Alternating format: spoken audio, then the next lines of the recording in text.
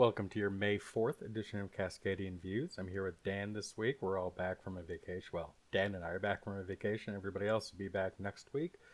I guess the biggest news is the fallout from, the Barr's characterization of the Mueller report and how that went down. He came to give testimony in the Senate and just thoroughly got his ass kicked. Barr to basically admit that he had maybe skimmed the Mueller report, paged through it here and there. Not like it was important in reading material or anything like that, but it was really long, so I can understand why he might have just gone to the Cliff Notes on it. Yeah, and then the day after his Senate hearing, Barr was supposed to appear before the House, and he backed out on that. Decided not to go in. Apparently because he didn't agree with the questions coming from committee lawyers, which seems like a really stupid reason to back out, but maybe that's just me. No, shoot. They're definitely going to be probably just as pointed as anything, but they're not going, you can't really dismiss it so much as partisanship if it's just coming from a staff lawyer. I think that's, part of the reason why when things like the Watergate hearings were done, they were done almost entirely with questioning done by staff attorneys. And not to roll back to the dark days, but the Dr. Ford hearings were done through attorneys, or at least were supposed to. The Republicans took over for their female attorney pretty quickly. But that was the setup, at least agreed to, was that the questions would come from the attorney. Yeah, well, they were, some of that was just they were scared of having to beat up on an assault survivor in a public forum. But then, Lindsey Graham showed them that, hey, here we go, we can do it, and our base will still love it. So, yeah, yikes. There are some bad memories. Yeah, Nadler is considering contempt hearings, in fact, promising them. I shouldn't say considering. And I got into some discussions with Chris about this, and to be fair, I don't mean against Chris. I just mean talked about it a bit, and I really want to see the House flex their muscle on this. They have an absolute constitutional authority to arrest a motherfucker, right?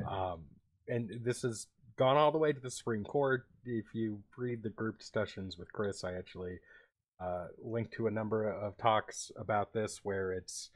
The Supreme Court has said that Congress gets to arrest people for contempt, that their powers under the Constitution are basically unmanageable if they don't have this authority.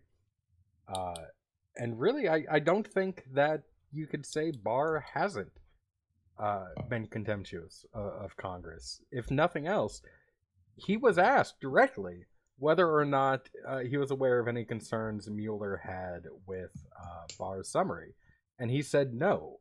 And we learned this week that Mueller, in fact, did have some concerns and sent a letter to Barr that he received before that question outlining those concerns. Right. They were more or less contemporaneous. And so even with that in hand, he went ahead and lied. I believe that was to House Judiciary a few weeks ago. So that's, I think the case can easily be made that this is a member of the administration who's in contempt of Congress and who is trying out some extremely novel, this administration is trying out some extremely novel arguments for why they can't be held accountable to Congress at all. They've been kind of pushing this cockamamie theory that Congress can't compel testimony unless it's pursuant to some legislation, which comes completely ex nihilo, absolutely out of nowhere. It was, pulled from Trump's ass. But if the administration is going to be hitting things, going that hardball, the House needs to hit back just as hard. There's no way that they can let this slide. The House does have its own enforcement arms. The Office of the House Sergeant at Arms. He has a staff of, I believe the last time I looked this up, like a year and a half ago, it was 11 people. So it's not like, it's the FBI or something on this. Right. But they do have the Capitol Jail, and they do have a sergeant in arms, and they are completely able to lock people up for contempt of Congress in their own jail through their own law enforcement staff or power enforcement staff. Yeah. I really want to see this happen. I mean, Barr is at this point laying the groundwork for a vision of the United States government that I frankly don't recognize. Yeah. I mean, it feels like a very kind of 19th century level of, interbranch conflict. But I mean, that's the way this administration is headed. And that's the path they want to go on because they're frankly trying to protect the president from responsibility for a bunch of crimes. We don't actually have to go as far back as the 19th century to find a time when they used this. The last major arrest I can see was in 1924 in the aftermath of the Teapot Dome scandal. There's, going back into the book for you. They arrested the brother of the former attorney general by sending the deputy sergeant at arms to his house in Ohio. And the Supreme Court totally said that was fine. Wow. All right. Well, hey, that's even from the 20th century then, so I'd say we're good to go. Yeah. No, yeah, I mean, it's been a few decades, but it's not like, the Wild West days. That's a recognizably modern America. Right. That's about the time the New Deal was going through. Yeah. I mean, we'll see what the Kavanaugh-fied Supreme Court will do with it, but I think, we're getting to a point where if John Roberts wants to maintain any semblance of his reputation as some kind of institutionalist, he's going to have to start getting on the record in some of these cases and stand up for what remains of the rule of law. I don't think he can, or the court can shut it down. Literally the second act Congress ever did in this country, number 2, the second thing they ever did was establishing the office of the Sergeant at Arms and giving him authority to arrest people. That is House Rule 2. That is the second piece of text that House ever passed in this country. And like I said, the Supreme Court has blessed this repeatedly. I mean, you're not just talking about one bad decision. This isn't what's the case I'm thinking of? The famously bad one. Frederick Douglass? Well, no, it's Dred Scott or Korematsu, some of the big ones. It isn't a single bad decision. There is an entire field of Supreme Court law built on this. It's dozens of decisions that have all said, this is totally cool. I don't know how the court could honestly overturn that. They were wrong for 200 years. Yeah. It doesn't really seem like an argument that flies. It shouldn't. It absolutely shouldn't. I'm with you there. I'm not going to take us into the total legal realism and pessimism here. I think we get up and we fight, and I think that's the most important thing right now. I mean, I'm very anxious about just the recent activity of the court and their predisposition to ignore a whole lot of precedent. But I think we can't really be worried about that at the moment. It has to be a matter of this is a constitutional responsibility that's been presented to Congress, and they need to start acting on it. And fortunately, they are. I mean, like you said, Nadler is setting up the case to hold Barr in contempt and bring a number of important figures in for testimony. I think, most importantly, you bring in Mueller himself. I think you bring in a lot of the key witnesses that, made the case or, at certain points said that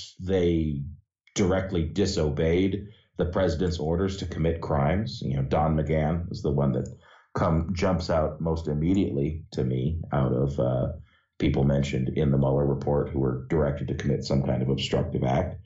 So bring them, make them testify, get them into little 30-second YouTube clips that can be shared all over social media saying exactly what crimes the president told them to commit and how they responded to that. And I think we could really possibly move the needle on public opinion on this and build the case. Even if Republicans in the Senate aren't going to be responsive, it's only politically damaging if we don't lay the groundwork to get the people on our side.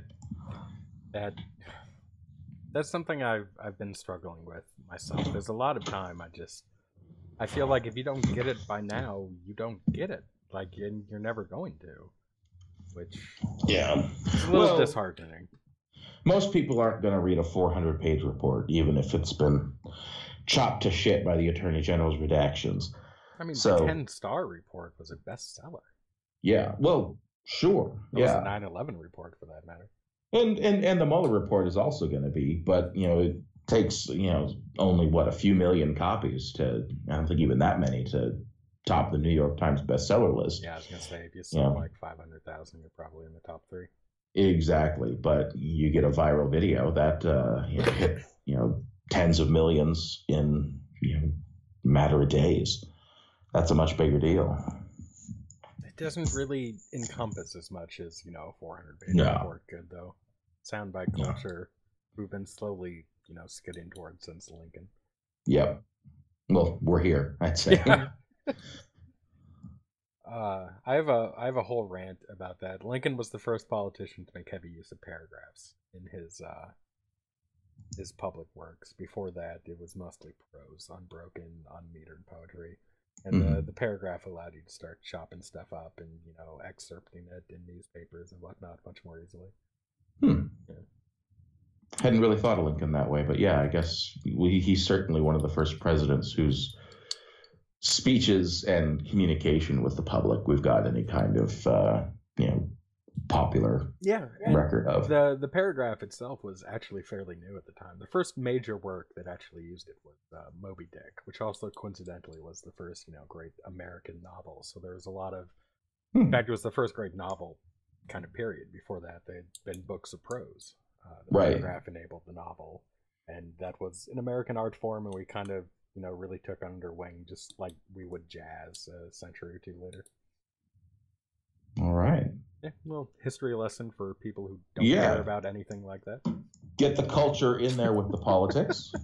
Yeah. The other big news in national politics that doesn't have to do with Trump is we had a long-expected entry into the Democratic primary. That's right. Senator Michael Bennet from Colorado is now running. Michael Bennet and Steve Bullock. So this week has just been... Is there... I think there's somebody I forgot. Oh, yeah. Joe Biden is in the race now. Who's that again? He's the guy we're going to be stuck. The guy we're going to be stuck with. So we got to start getting used to it now. He, as expected, sucked almost all the oxygen out of the room. Yeah. He has skyrocketed up in the polls. Largely at the expense of Bernie. Bernie's the only candidate who really seems to be shedding support at that sort of serious level that enabled this 20-point rise in the polls for Biden from 26 to 48 or so. Well, to be fair, I mean, Bernie was one of the few candidates who had a significant amount of support to be shed. Yeah. There was him. There was, kind of minor boomlets for, Harris, for Buttigieg, and then everyone else in various levels of low single digits. So, yeah, he's the only one who could stand to lose. Yeah. Mayor Pete has had kind of a sustained boomlet. It wasn't really like a 1-week thing. It's been a slowly building couple months. Yeah.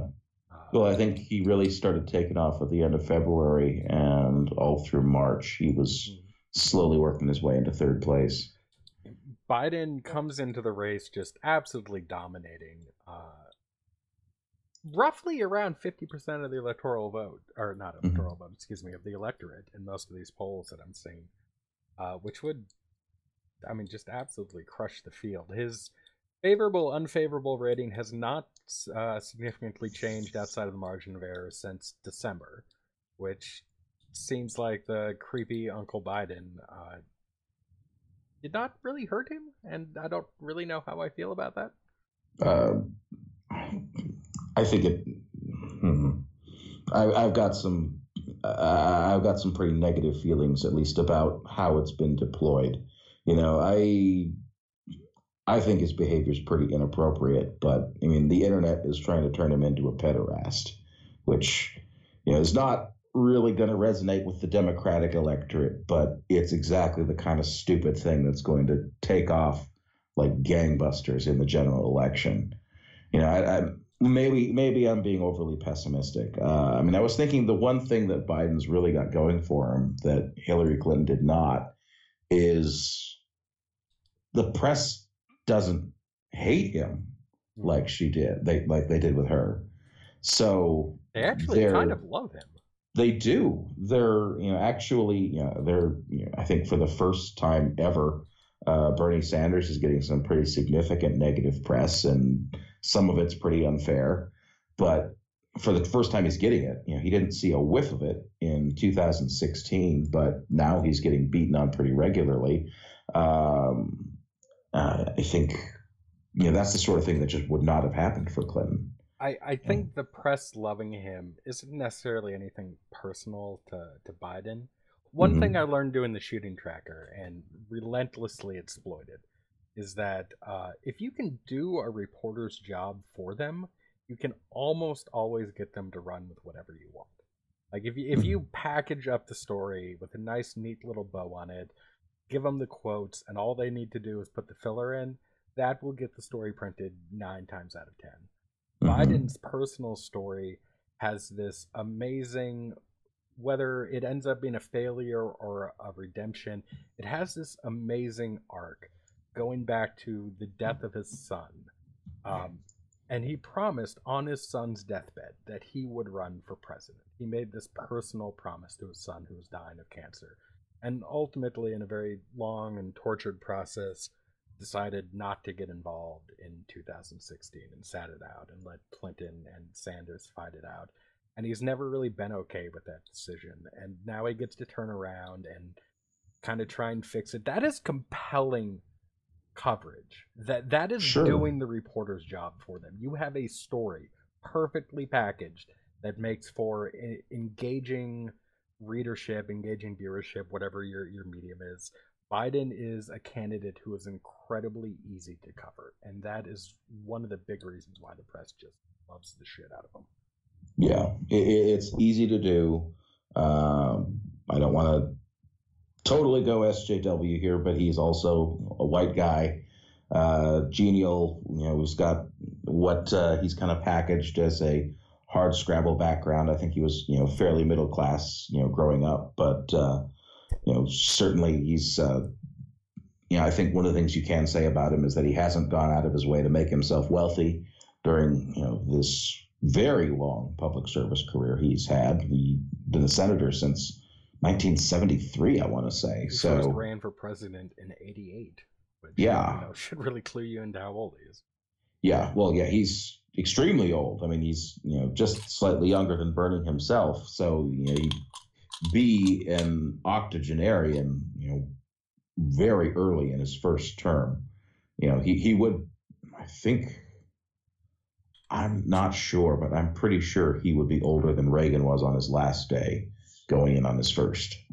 So he would be the oldest president we've had on day one, if elected, which makes me nervous. Reagan was makes me nervous 73 years old when he was elected.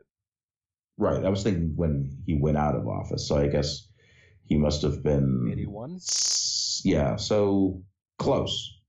Yeah, I guess he wouldn't be the oldest president on day one, but it would be very close. Get there. Yeah. Hopefully he'd get there. Yeah. Biden is also running a very traditionally Democratic campaign. He is very heavy into labor, which has sparked some ire. The firefighters union endorsed him day one, and Trump just went on a Twitter tirade about that. Called them a dues-sucking union and encouraged firefighters to dump them. So, well, I guess if Trump wants to go after labor like that, I think that gives us a better shot at the upper Midwest, I'd say. So let him do it. Let him attack firefighters and see how well that does for him in Pennsylvania and Michigan and Wisconsin. There was also an interesting development in at least one of the polls I read. I didn't dive too deep into the crosstabs of the other ones. I believe the Daily Caller had a poll out showing largely the same top-line numbers. But Biden's base does not seem to be who you would think the old white guy running the Democratic Party would be. His numbers are significantly better with women and minorities than they are with white voters and men. Even self-identified Democrats. Yeah. I could see that. one of the things that's led him into this race, and I think is going to propel him more than anything else, is Obama nostalgia. At least close relationship. He's the person in this race who is most closely identified with Barack Obama, and Barack Obama is the most popular person in the Democratic Party. So I think that gives him a good entrance with rank and file Democrats, and when you get down to it, rank and file Democrats, the most loyal voters in this party are women of color. Yeah. So that's who Biden's going to appeal to. With a field of a plethora of candidates for both voters of color and women, and in the case of people like Kamala Harris, both. Right. He's polling a clear majority of both women and minority voters. Yeah. Even more than the rest of the field combined.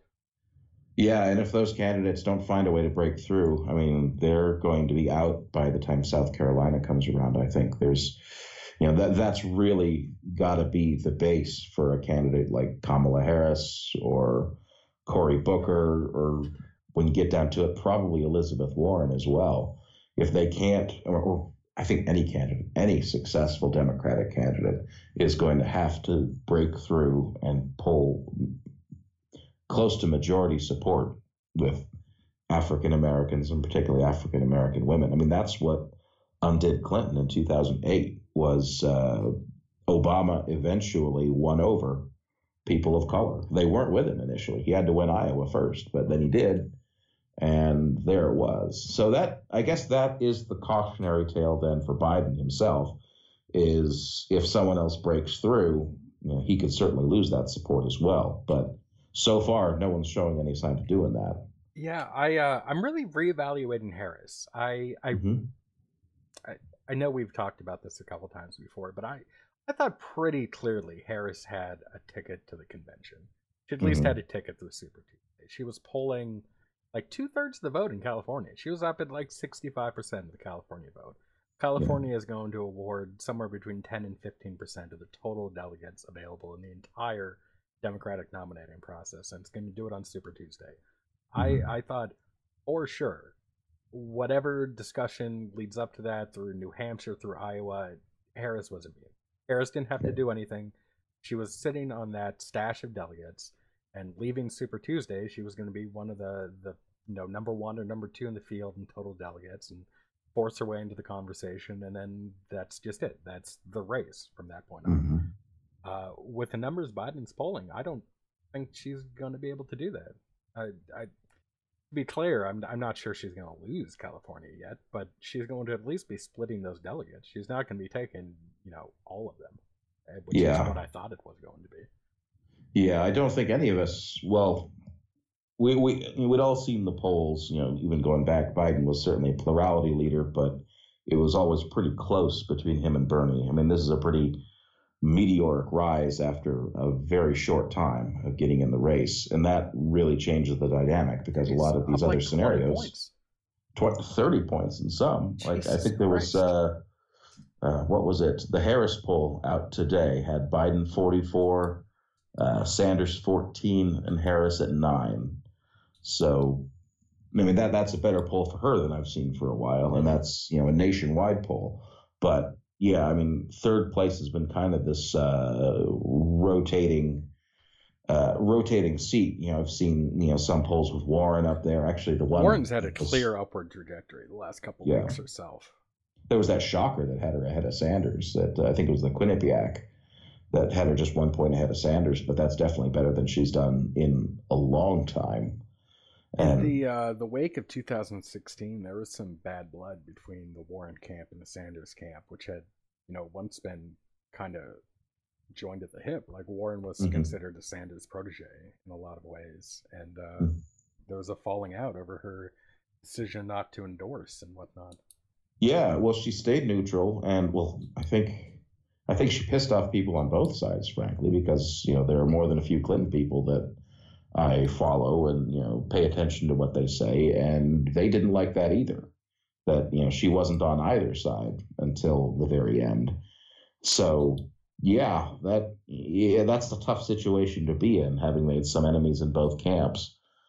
And that definitely leaves the field open still for a more unifying figure, which for the moment at least is back to Biden. I mean, I think he's somebody almost everybody can agree on, at least, even with some reservations. So unless somebody builds up, I think, a more positive message and a more inspiring message, he's going to be the person to beat.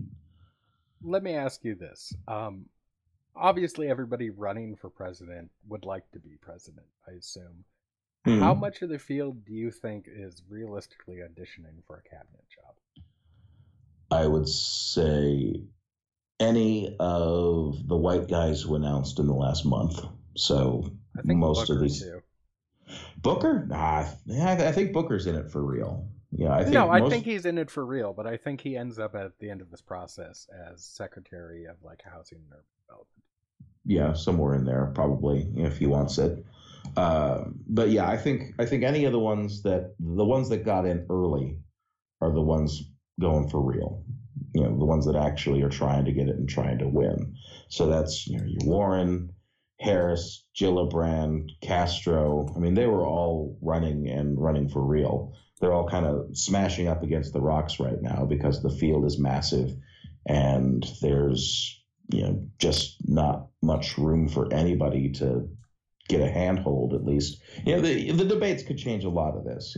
Nobody's really seeing much directly from the candidates. We've got a million town halls, but they're, at most, a few 100,000 people are paying attention to any of them. I think the top rated ones, you're usually like, I think Harris has, done the most popular ones, but that viewership still tops out at, maybe a million people at any given time. So people aren't paying that much attention yet. And so the debates might change the dynamic a little bit, but yeah, Harris is running for real. I think Beto's running for real.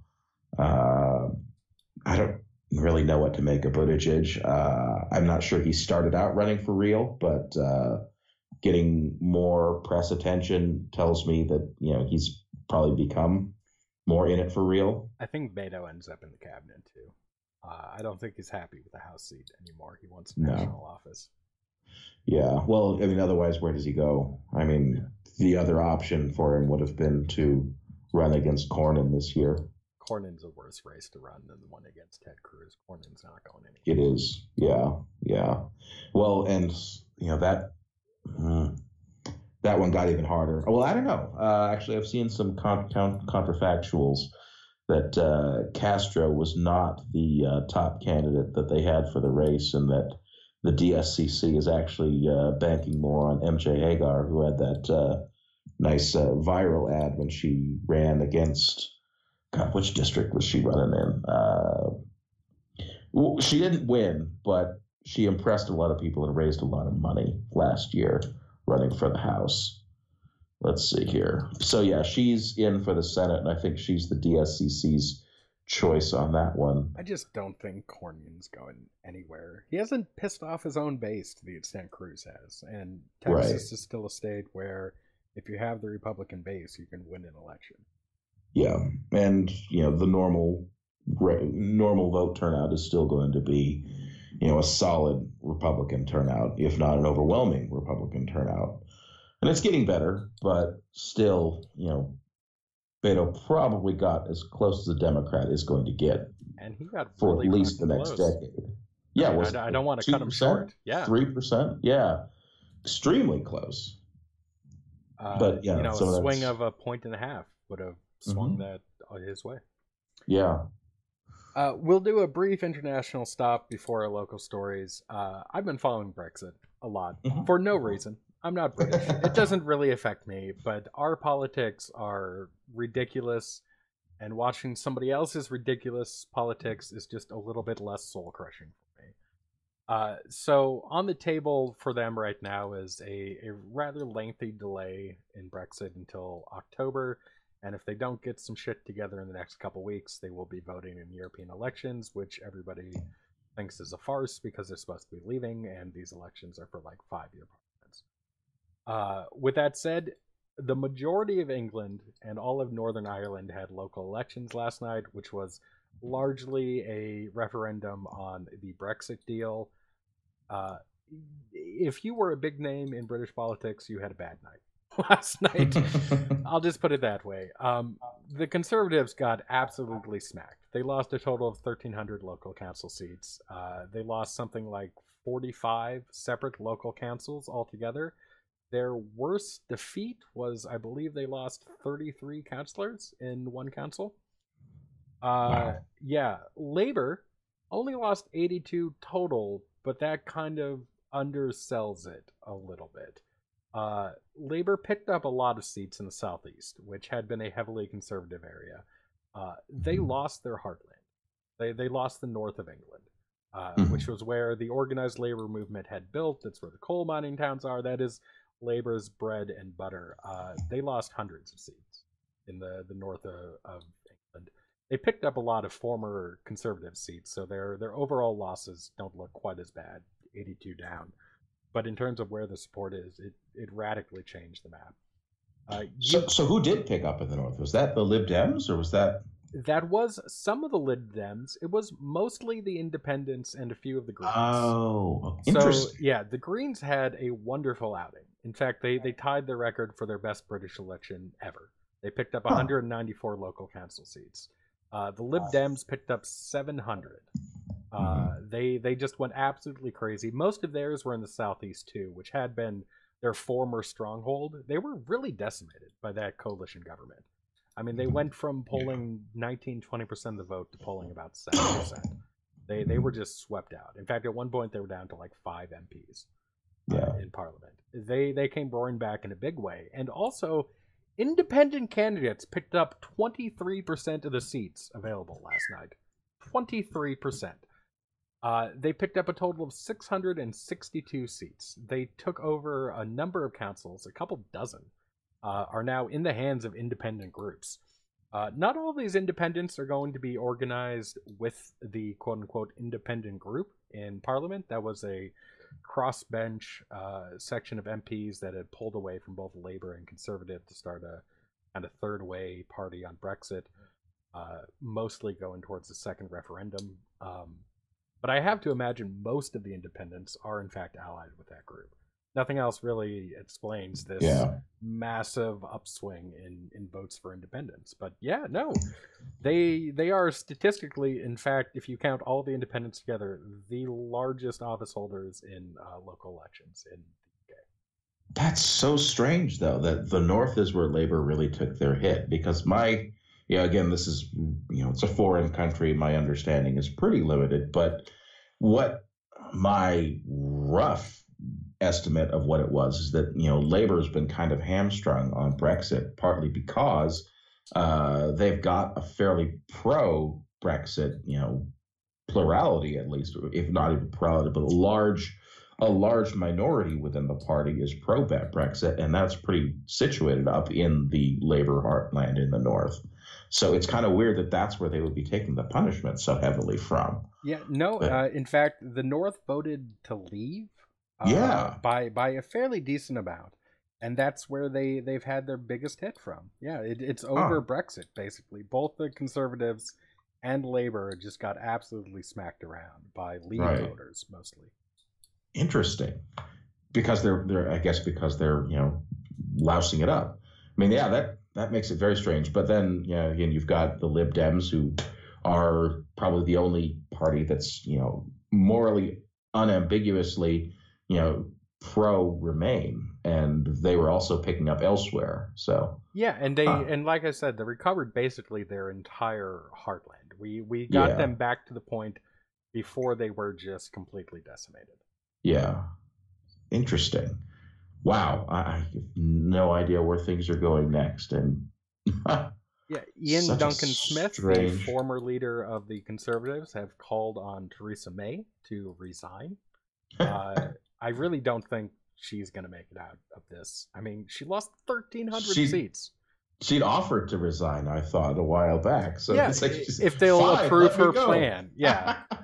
She has offered to resign to the Conservatives who want her head on the condition that the last thing she does as Prime Minister is pass her plan. And then she will sail off into the sunset. And leave somebody else to deal with the mess. away from the United Kingdom because the whole thing is going to collapse.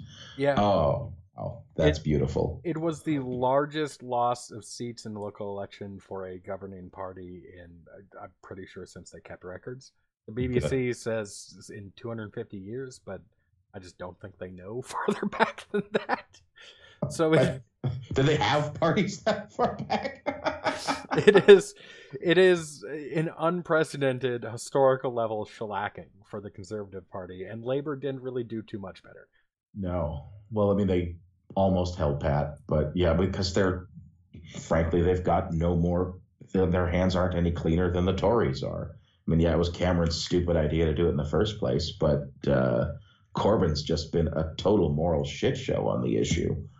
So, yeah, they all deserve it. Go Liberal Democrats, frankly, because the rest of them have just completely shit the bed. Yeah. If the BBC hired an outside analysis firm, if these votes in these local councils were extrapolated to national level votes, it would mean that the Liberal Democrats would have picked up about 22% of the vote, which matches their high in a national election, which was the election before 2010. Yeah. Before they went into coalition with the Conservatives. Wow. Yeah. So well, politics could always be worse. It makes America look better. Yeah. I'm kind of frankly interested to see how this independent group, the TIG, as British media calls them, does in the next parliamentary elections. They could honestly end up in a governing coalition here. They're going to be, well, I mean, if these results were reflective of national votes, they would be the largest group in parliament. I mean, yeah, aren't they basically like Labor Remainers without a home? So, yeah. And conservatives. Some conservatives. Yeah, their first batch of 9 members, the one who really started it out, was 7 Labor, 2 Conservative. And all of them wanted a second referendum. That was their biggest complaint, was we need a second referendum. Right, and nobody else is moving for that. So, yeah, I guess they had to stake it out on their own to actually get some voice for that. Wow. All right. We'll turn local now for a little bit. I guess we'll start in Portland and then we'll go to Washington because the more consequential stuff happened up there. But we had some May Day riots here in Portland.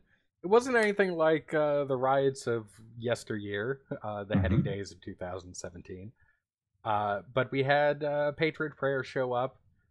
In fact, in one especially notable incident, they went to a bar hosting a post-May Day get-together for, the revelers, the people protesting things. It's the Cider Riot is the name of the bar. It's well known for helping various leftist organizations and really encouraging that sort of community engagement. Patriot Prayer showed up, started pepper spraying people on their outdoor deck. Started a huge brawl. Dozens of people were injured. About 20 right-wing protesters, including Gibson, started the fight. The owner of the bar is suing Gibson for $1 million. I mean, good luck. I don't know exactly how much you're going to get out of that, but nice to see somebody making an effort. Gibson is our favorite Washingtonian around here. Oh. He comes over the bridge every now and then from his shithole in Vancouver to start some shit. Yep. Yeah. You're making us claim him, but yeah, I guess, Vantucky, it's still technically Washington. We're tired of him in this goddamn city.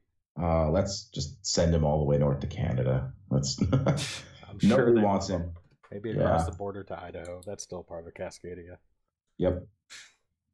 And that was really it.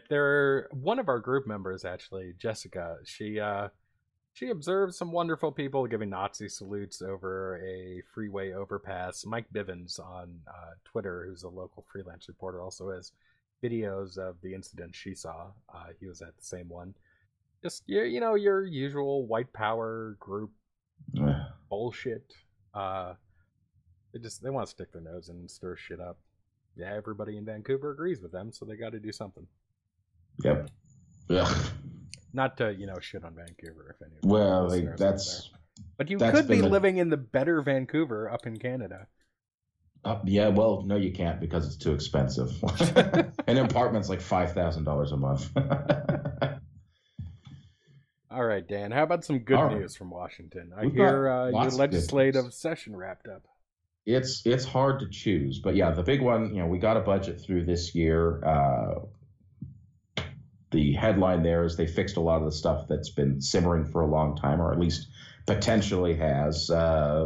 Yet another fix to education passed. This time it's allowing local school districts to go in and raise the funds to cover the gap that was created by their McCleary fix from 2017. So we'll see how that shapes up. The big headline bill that passed this year is a public option. So what we were hoping to get with the Affordable Care Act, we are going to have available here in Washington State. Take that, Joe Lieberman. That's right. We finally got it here. So we are seeing what can be done, at least short of some of the more ambitious local proposals. We can at least find ways to fix what we have ahead of us and find other ways to make healthcare available for those who don't get it either through their employer or through the government if Medicaid. Some pretty ambitious targets for reduction of use of fossil fuels over, I want to say, the next 15 years. So within more or less that whole Green New Deal timeline, phasing out, or I guess getting to completely carbon neutral energy sources for, I guess, all energy production within the state. So I guess that doesn't, that leaves kind of consumption and importation, but Washington is also a net exporter of energy anyway. So entirely carbon neutral by 2030 would basically cover everything that is used within the state. You guys are a major source for shipping, though. I have to imagine that doesn't account for that. No, well, I mean, that's going to be, I can't. I don't think it does. I think it's mostly for energy used by buildings and other things like that. So, areas to charge your electric car, but you'll still be able to get, gasoline at a pump. Yeah, it's not like they're banning planes, as some would make you believe. No, it's again, energy used by buildings, which is still pretty substantial, but it's also, I think, we're pretty far along anyway. I think most of this state is actually using either hydroelectric or natural gas. So. Yeah, it's I can't remember if it's a plurality or a majority, but hydroelectric is the lion's share of power in the Northwest. And then, enough with this fluff. How do they come down on the real issues like dwarf tossing?